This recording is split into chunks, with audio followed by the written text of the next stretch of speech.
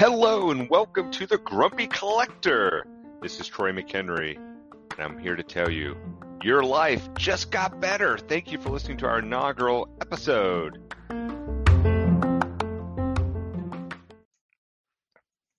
This podcast is all about helping you navigate the modern world of stuff. And what do I mean by stuff? I mean there is a lot of choices of how we can spend our money, how we can collect, how we can curate. How do we do that in maybe a more sustainable means? And also, how do we do it so we don't avoid some of the mental and emotional pitfalls of hype culture, drops, fear of missing out, FOMO? You know, we try to tell ourselves you only live once, but it's just stuff. But there's another side of us where we can't help it. And so let's talk about that through this series of podcasts and really talk about how do we curate those things that we love, whether it be watches, art, craft, clothes, shoes, everyday items. There's a lot of things the contemporary modern person has that we want to use as maybe totems to represent our belief systems or style or education, status. It's amazing what we let stuff fill in the place of. But all that being said, you know, there's a lot of positive things too when I think about material possessions, which I just like to akin to stuff, because also it helps you support things like the arts and crafts. You know, when you buy a watch that's using, you know, like a dial where the entire dial is made out of feathers, right? That's a craft. I think Hermes does that, if I'm not mistaken. And when you buy something like that, you're helping support that craft and that artwork. So it doesn't, you know, fade into history. So we all have to be kind of mini patrons as well.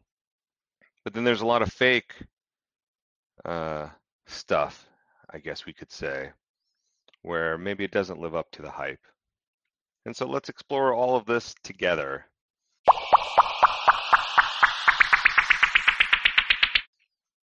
But for this inaugural episode, how about we talk about watches? And specifically, I thought it'd be a lot of fun to talk about what I would surely consider the fastest growing luxury watch brand right now, which is Grand Seiko. I can't think of another watch brand that has grown so fast in such a short period of time, at least in the Western Hemisphere. Maybe that's the way to phrase it. And it's interesting to think about how it's happened and how large Grand Seiko has gotten in such a short period of time.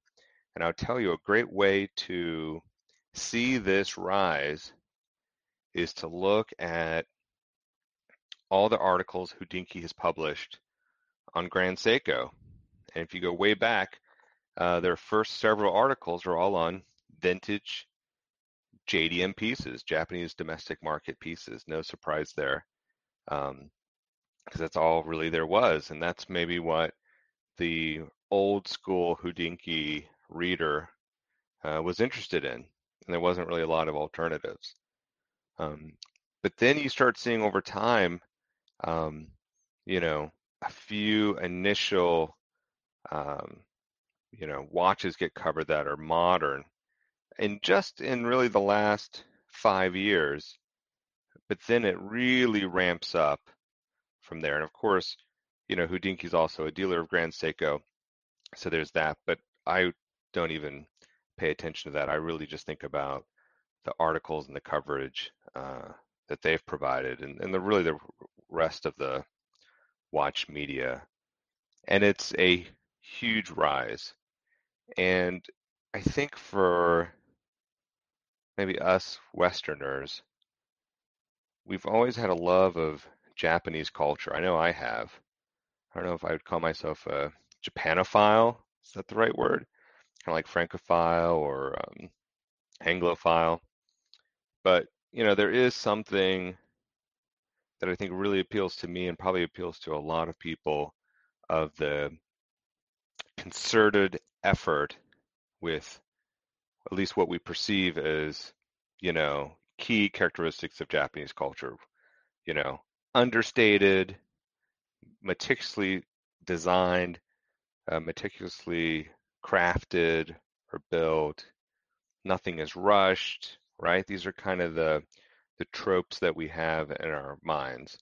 I think we see that with Japanese metalwork, Japanese ceramics, Japanese paper, uh, and I think Grand Seiko really plays into that. And for the longest time, um, and maybe even still to a lesser degree today, I'd be curious for your um, opinions, is that their design also leaves a lot to be maybe desired, at least on the surface, because they're more sedate designs. They're not going to hit you in the face like an Hublot will, or a Frank Mueller, um, or a Zenith, right?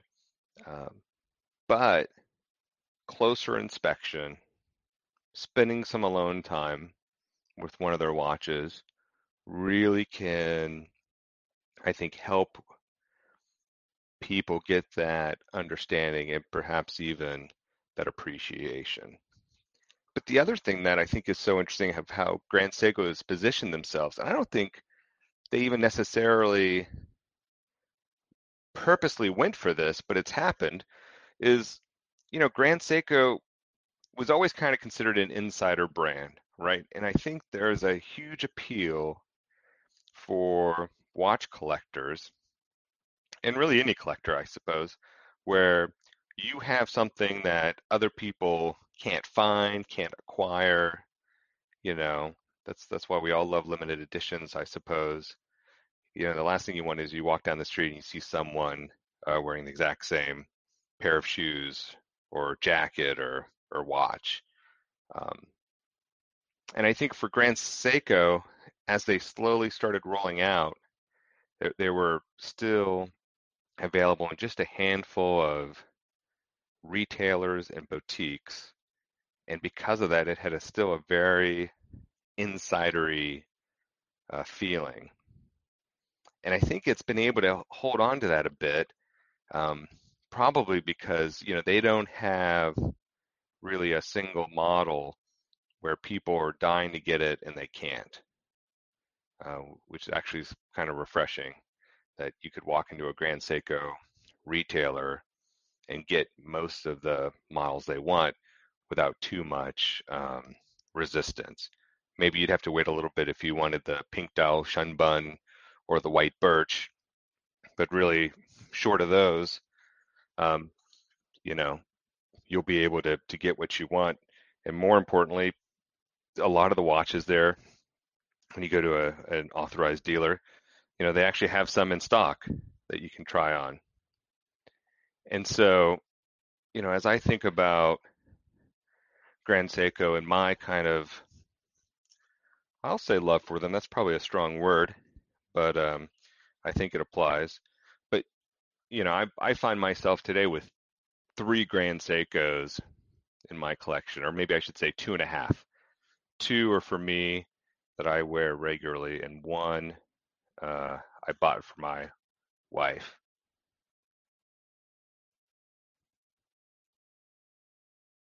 The first Grand Seiko I purchased was a quartz model, the SBGV 245, and it's just like with the Rolex models. And, there's not a lot of brands that are like this. So that's maybe something else that's super interesting about Grand Seiko already is, just like with Rolex, there's a nickname for most models, at least the popular ones in steel. But with Grand Seiko, there's also um, starting to develop nicknames for certain models. And maybe this isn't so much a correlation with Rolex as is a correlation with just regular Seiko watches, where most of those have nicknames, right? The 007, the 009, which are the SKXs. Interesting, we speak of those just by the model name, but then there's turtles and samurais, black knights, orange monsters. It's pretty varied. What really attracted me to Grand Seiko, and again, we could debate if this is something around Japanese culture or not, but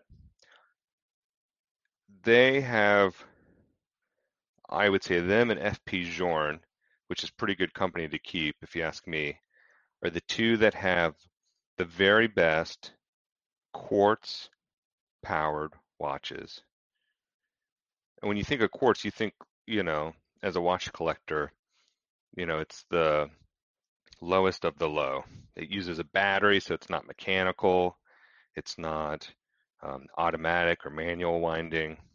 And you see that jump second hand, which all of us know is the tell for when a watch is quartz powered and not fully mechanical in nature. And I started hearing about Grand Seiko and their quartz watches uh, a few years ago and how they approached it, where they grow the crystals themselves. You've probably heard that if you're a watch collector, and that's pretty amazing. I don't think really anyone else does that. But for me, the movement that's in mine is the 9F quartz movement. And what I love about this too is like there's perlage on the movement, on a quartz movement. And they've encapsulated the movement in such a way when, you know, any jabroni opens up the case back to replace the battery, the movement, the quartz movement is still sealed and separate from, the battery compartment. So you don't have to worry too much about introducing, dust and things when you're doing a battery change on it. And they even, have some sort of like clutch system. So the second hand, when it does tick, it doesn't vibrate after that, 1 second moment of inertia. It's very crisp. And so, after learning about the brand and seeing how they approached doing a watch with a quartz movement, I decided to get one.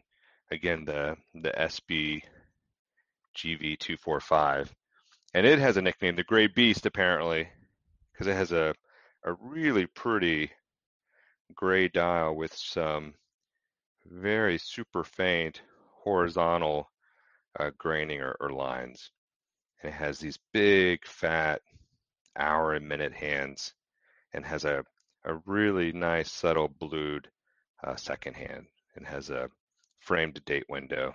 And it has lume on the hands and the indices. And the other thing about Grand Seiko and their quartz watches is the cases they put them in are just as well made with this Ratsu polishing that they're famous for and the graining and the crowns, everything.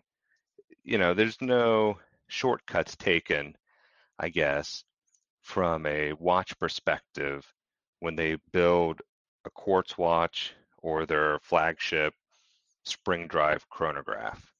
And I think that really appealed to me. They're thinking, hey, if our name is going to be on the dial, let's make sure it's a fantastic product. And I'll tell you, this Gray Beast, this sport model, it does have a screw down crown, has been a great watch to wear.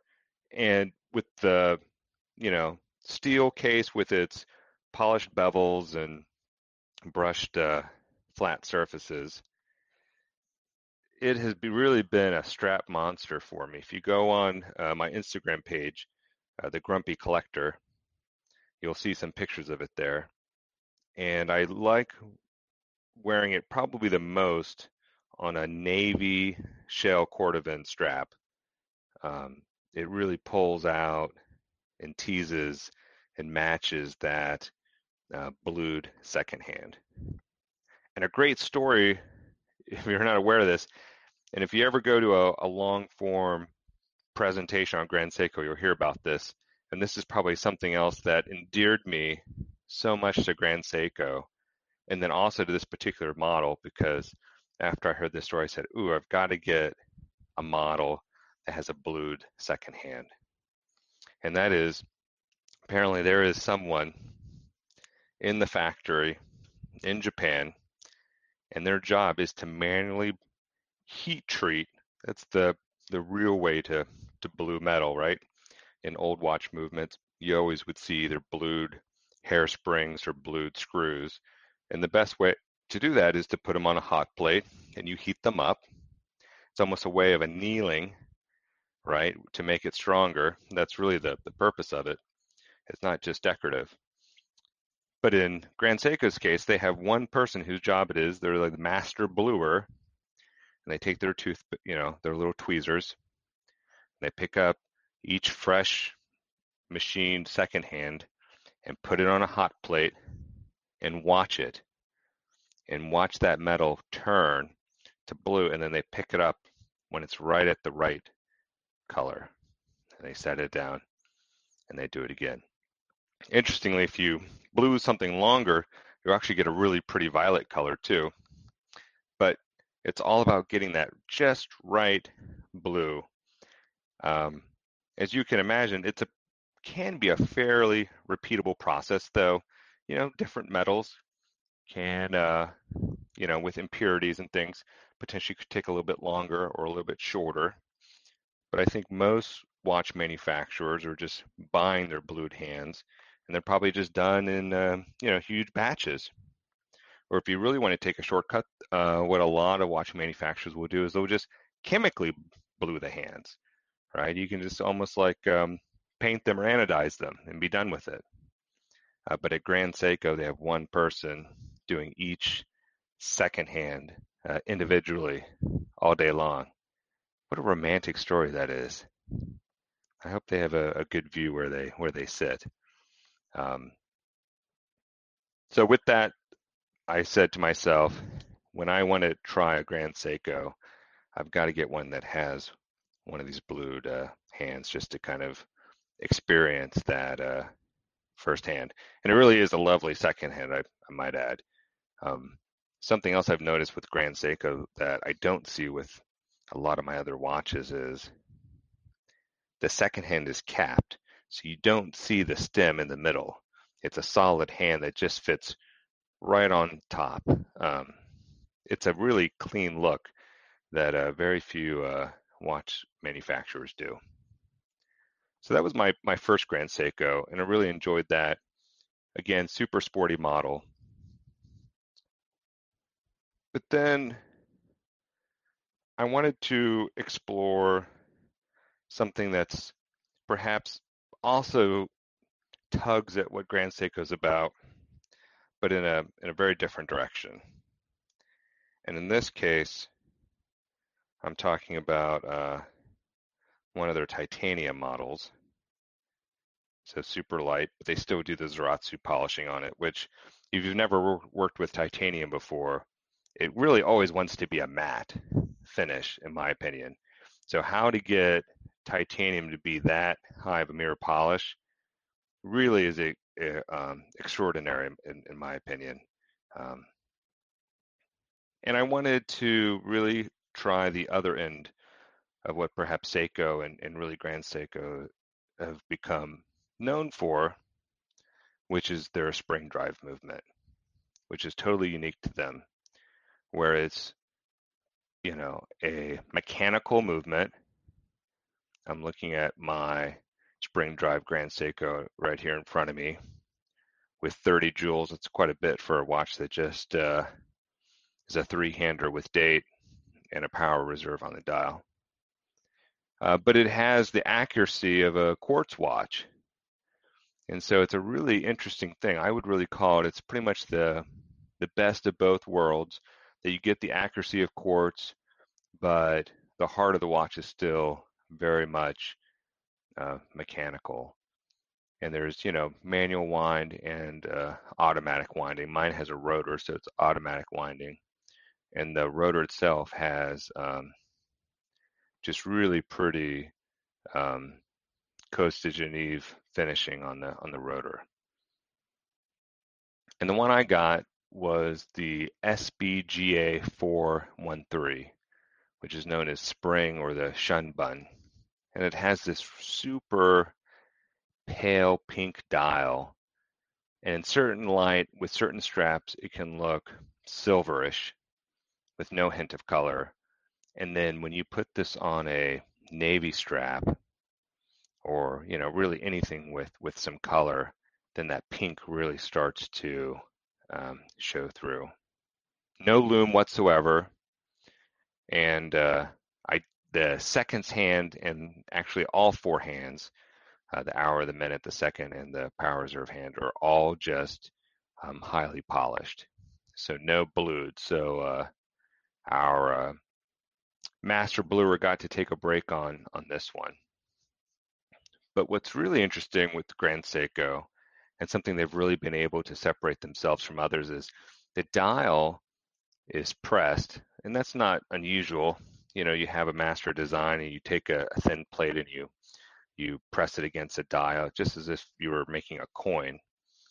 But the textures they have and the kind of like the dial pattern they're using, they're hand engraved to start with, the design, and it's just the depth and how it captures the light. There's just not a lot of other watches like it. I really can't think of any. I mean, it's textured, and it almost, this watch is meant to inspire, the cherry blossoms in spring.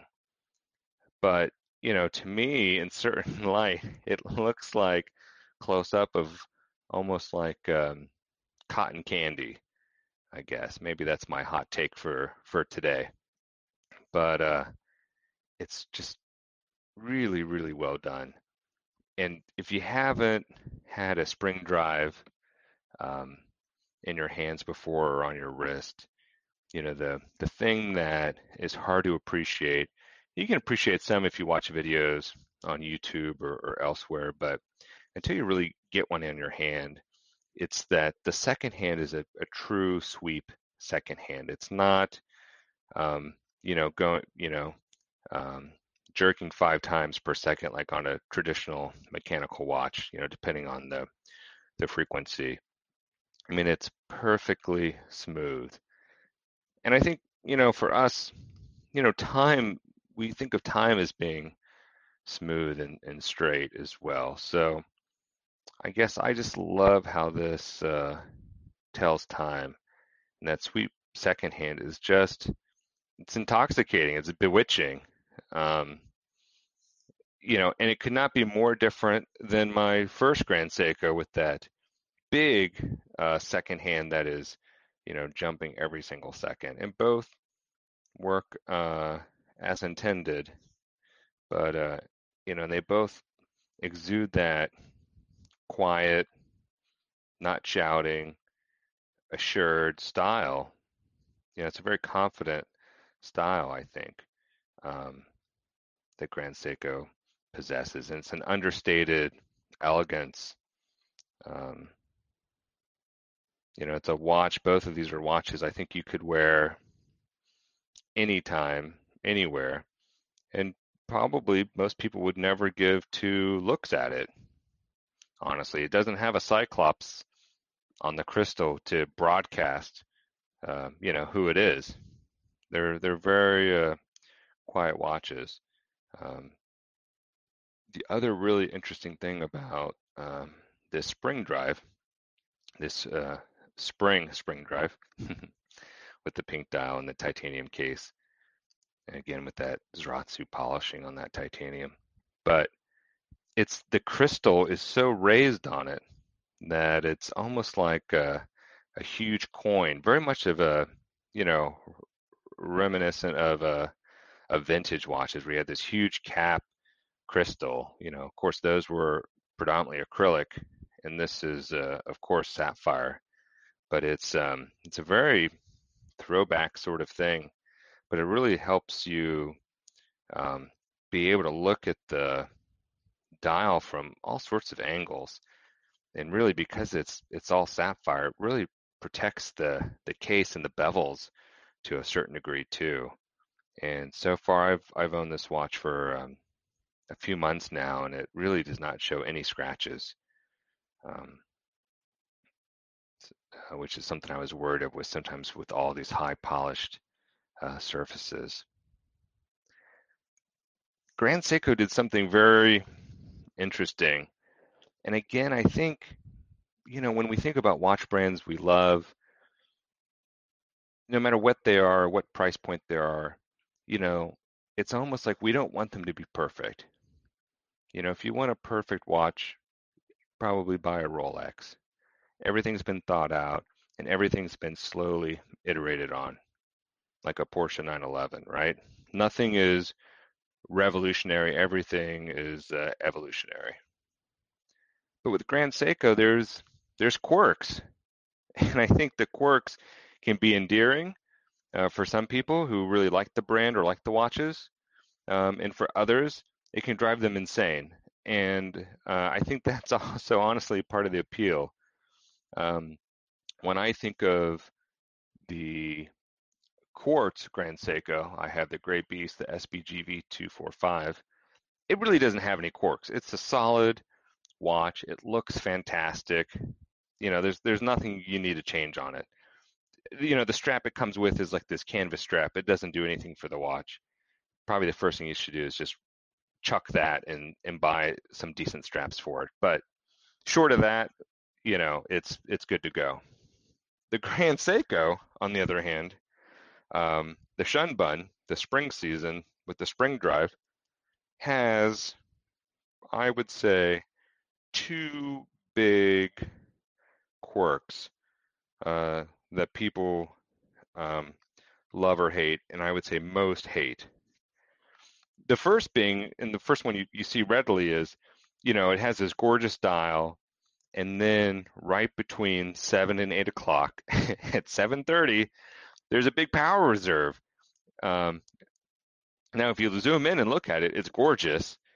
And on this Shun Bun, it actually blends in super nicely. There's actually some Grand Seiko spring drive models where they have that spring drive power reserve and they actually do that in a separate color, and then it really stands out, really kind of sticks its thumb in your eye.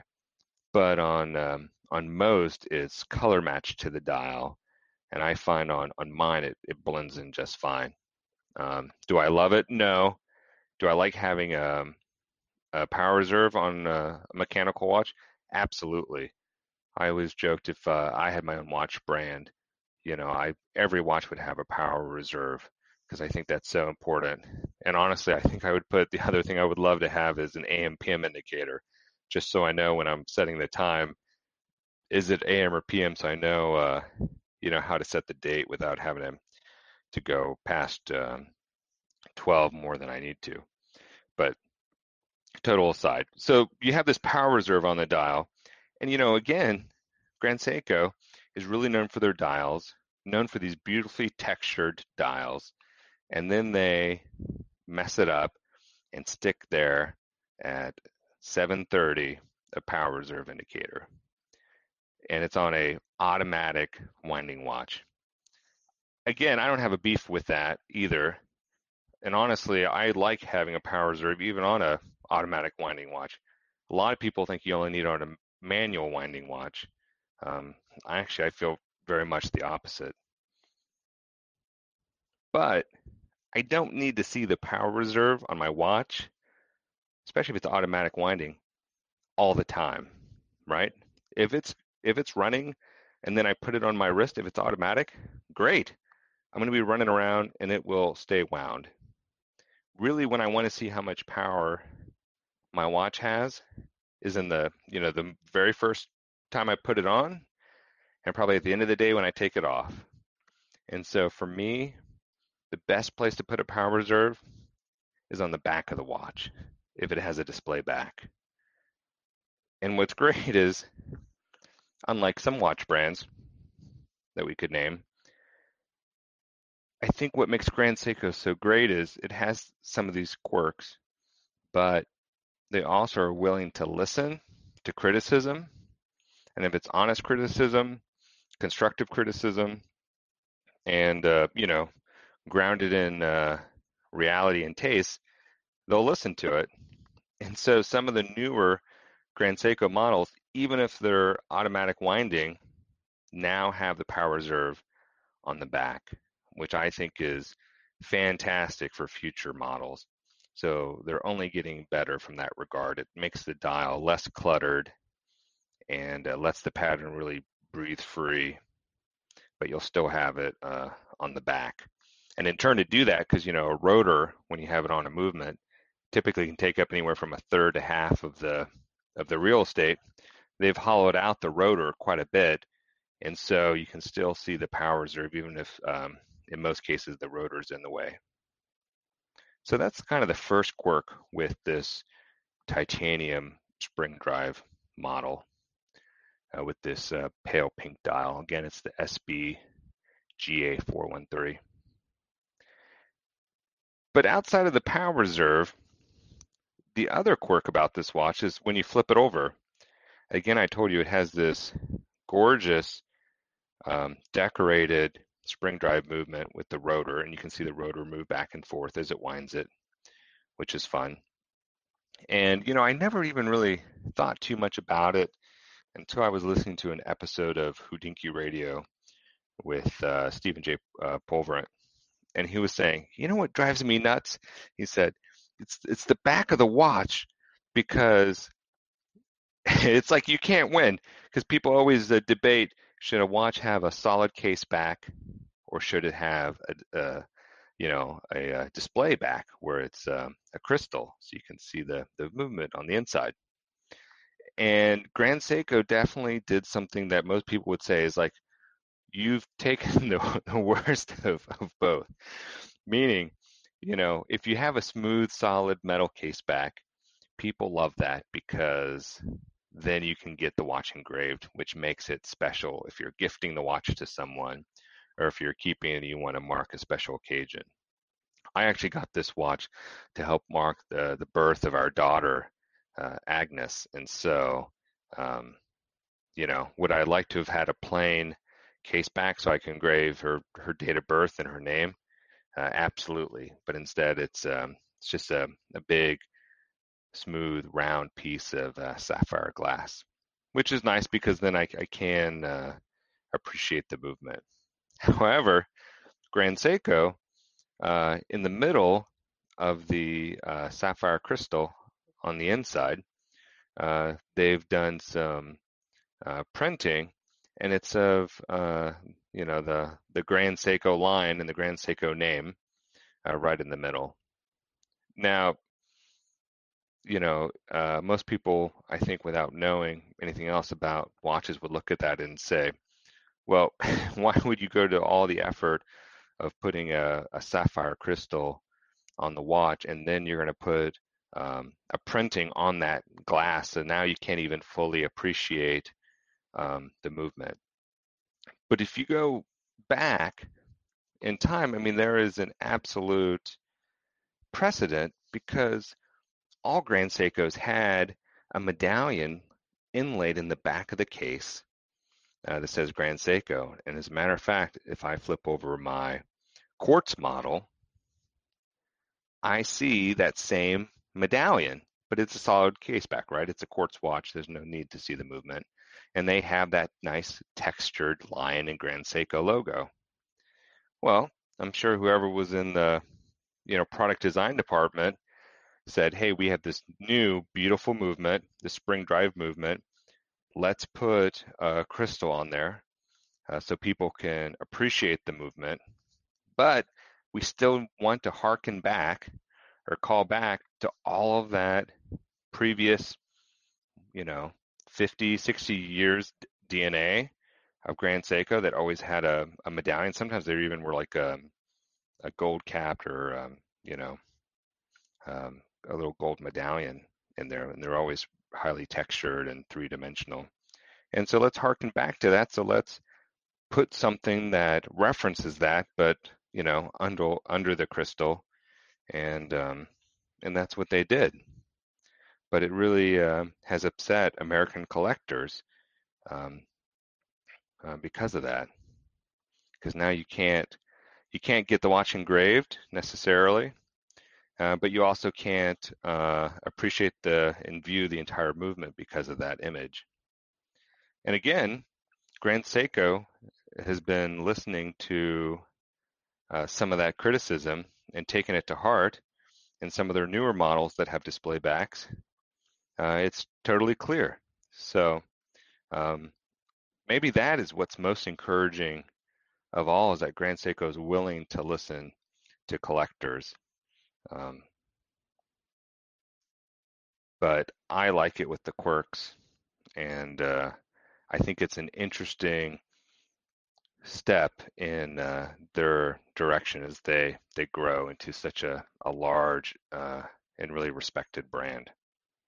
The third Grand Seiko that I have, that half, as I like to say, because it's my wife wears it, it's only for her. It's a unique model. It's a STGR 207. I wanted to get her a pink dial Grand Seiko to wear, women's size, no diamonds, and she does not like date windows. She doesn't want to have to set the date. And so I wanted to find find a model without a date window. And if that wasn't already hard enough, right? Women's watch, no date window, pink dial, right? No diamonds, but also um, mechanical movement, not quartz. And good luck. And I was able to find the exact model that fit that bill that Grand Seiko unfortunately had discontinued just in the last couple years. But I was able to use a third-party website and order it from Japan and get it shipped here to the States. And I was able to give it to her, and she really loves it. But how did I even find that watch? If you want to really explore Grand Seiko, I cannot recommend enough Anthony Cable's website, plus9time.com. And the nine is the number nine. So, www.plus9time.com. And there he has documented, and there's a searchable engine for every modern day Grand Seiko, pretty much from like, I think 1988 onwards, when the brand really got rebooted by Seiko. And there I was able to enter all of those search criteria: pink dial, the case size that I wanted, mechanical movement, and then that's how I found that reference that I wanted for my, that I thought would be the perfect watch for my wife to, commemorate our daughter's birth, that STGR 207. And so I can't speak highly enough of plus9time.com. If you want to look at older Grand Seikos, the website I would tell you to look at is thegrandseikoguy.com. And that is really the best site for vintage, think 50s, 60s, maybe 40s and 70s Grand Seikos. And he has scans of old manuals, old marketing materials, and ads. Extremely comprehensive. You hear of watch clubs for really high-end watches like FP Journe or maybe MB&F, or maybe there's a club for Audemars Piguet owners. I don't know.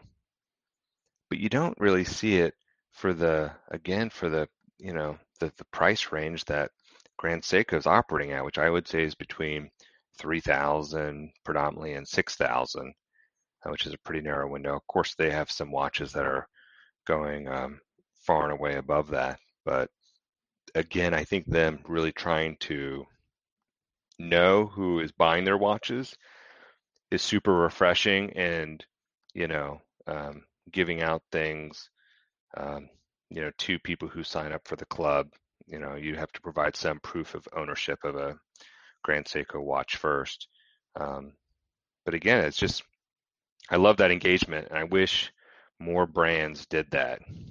Um, you know, I think it's so interesting that for the price that Rolex charges for watches, I don't think they have any idea who buys their watches. They've decided that they really want that relationship be between the retailer and that purchaser, that owner. But they don't care to have a relationship with that watch buyer directly. And I think Grand Seiko really thinks of it more of a triangle where they want, all 3 points to know each other. They want to know the ADs really well. And I know they do a really good job of vetting who is going to sell Grand Seiko watches. Plus they, sell direct, which is always interesting. And they want, the AD to have a relationship with the people buying Grand Seikos, but then Grand Seiko also wants to have a relationship with the people buying and enjoying their watches. And I just love that. So again, the whole idea around this podcast is really just to think about, it's almost like the Financial Times' section of how to spend it, but really it's also just to think about how do you cut through the hype? And there's so much hype models and hype brands when I think about watches. And I just think, if you raise your head, above the steel sports Rolex clouds, there's a lot of really, really great watches at affordable prices that you can collect and enjoy. And for me, Grand Seiko is definitely has a nice niche in my watch collection. But before we end too, it's not all roses for Grand Seiko either.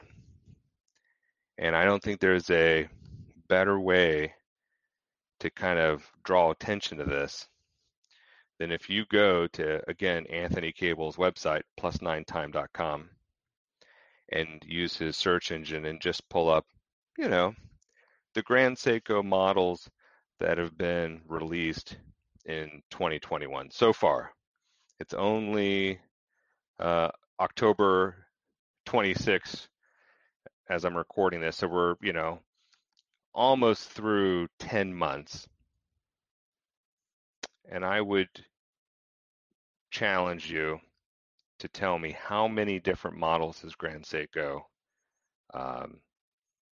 have they released this year? Think about it for a little bit. I'll give you a few seconds.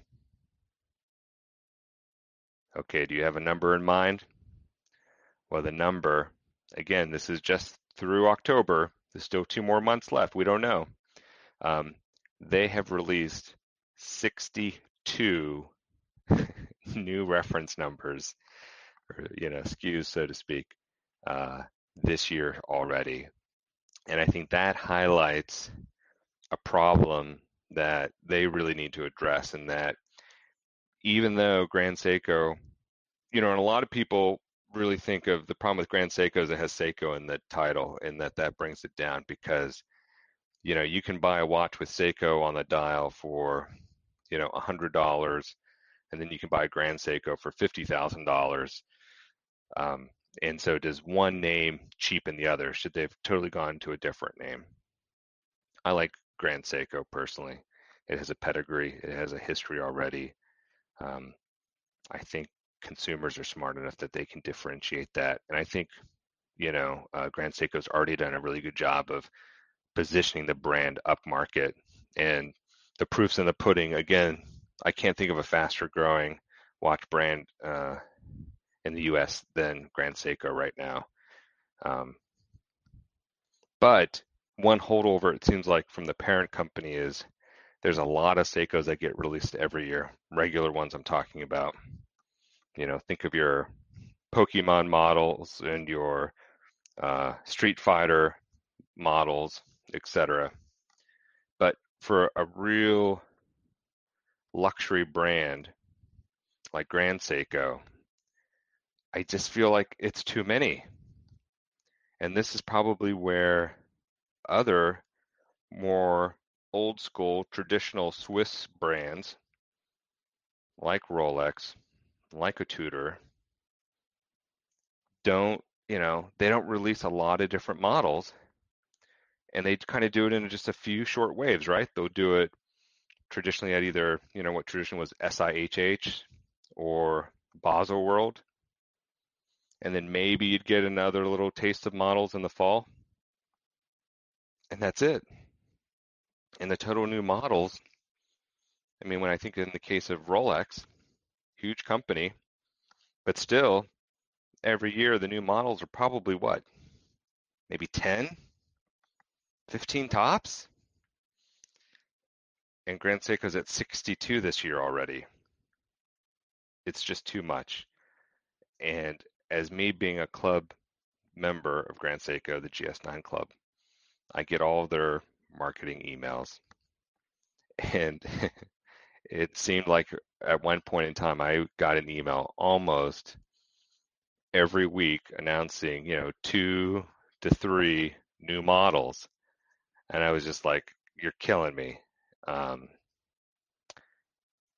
and then, I have to think about, well, why does that upset me? Because, variety is the spice of life. But I think, again, when we think about if Grand Seiko really wants to position themselves as a luxury product, luxury, inherent in luxury, I think, is craft for sure. But there's also a little bit of a exclusivity baked in to luxury as well. And I think sometimes that gets lost when you're putting out 62 models across all of your different regions and countries. And then, a really interesting thing, that pink dial Grand Seiko spring drive that I have, the Shunbun, the SBGA 413, that model and the other three for the seasons, there was a winter, a spring, summer, fall, were all specifically and only for the US domestic market, which made it kind of interesting. It was something just for us Americans or those maybe traveling abroad here.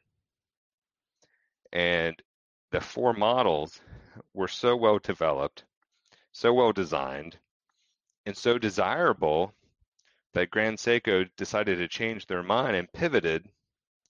And now those 4 watches are available um, across the globe.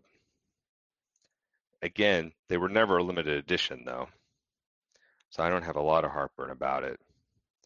But if I had bought that watch specifically because it was a US domestic market only watch, and now it's not going to be anymore, I might be a little grumpy about it, you know?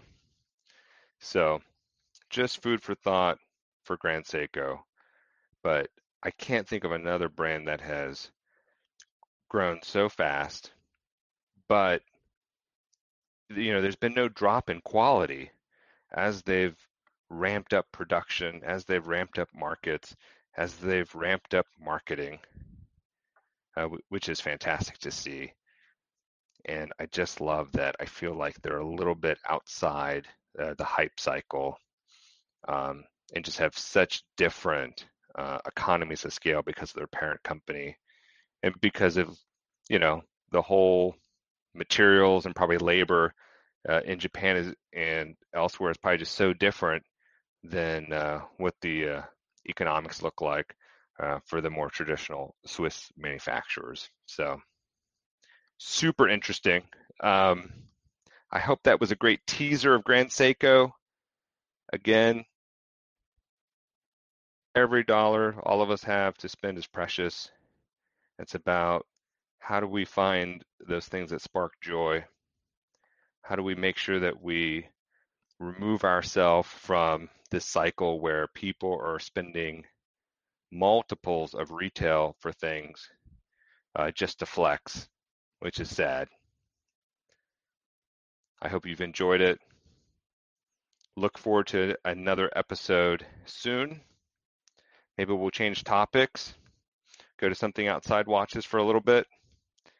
And I hope you enjoyed it. Thanks, and we'll see you next time.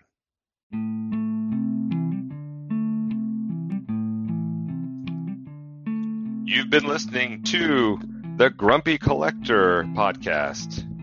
Find us on Instagram at the Grumpy Collector, and feel free to email me, Troy, at hitroy@gmail.com, hitroy@gmail.com. See you next time.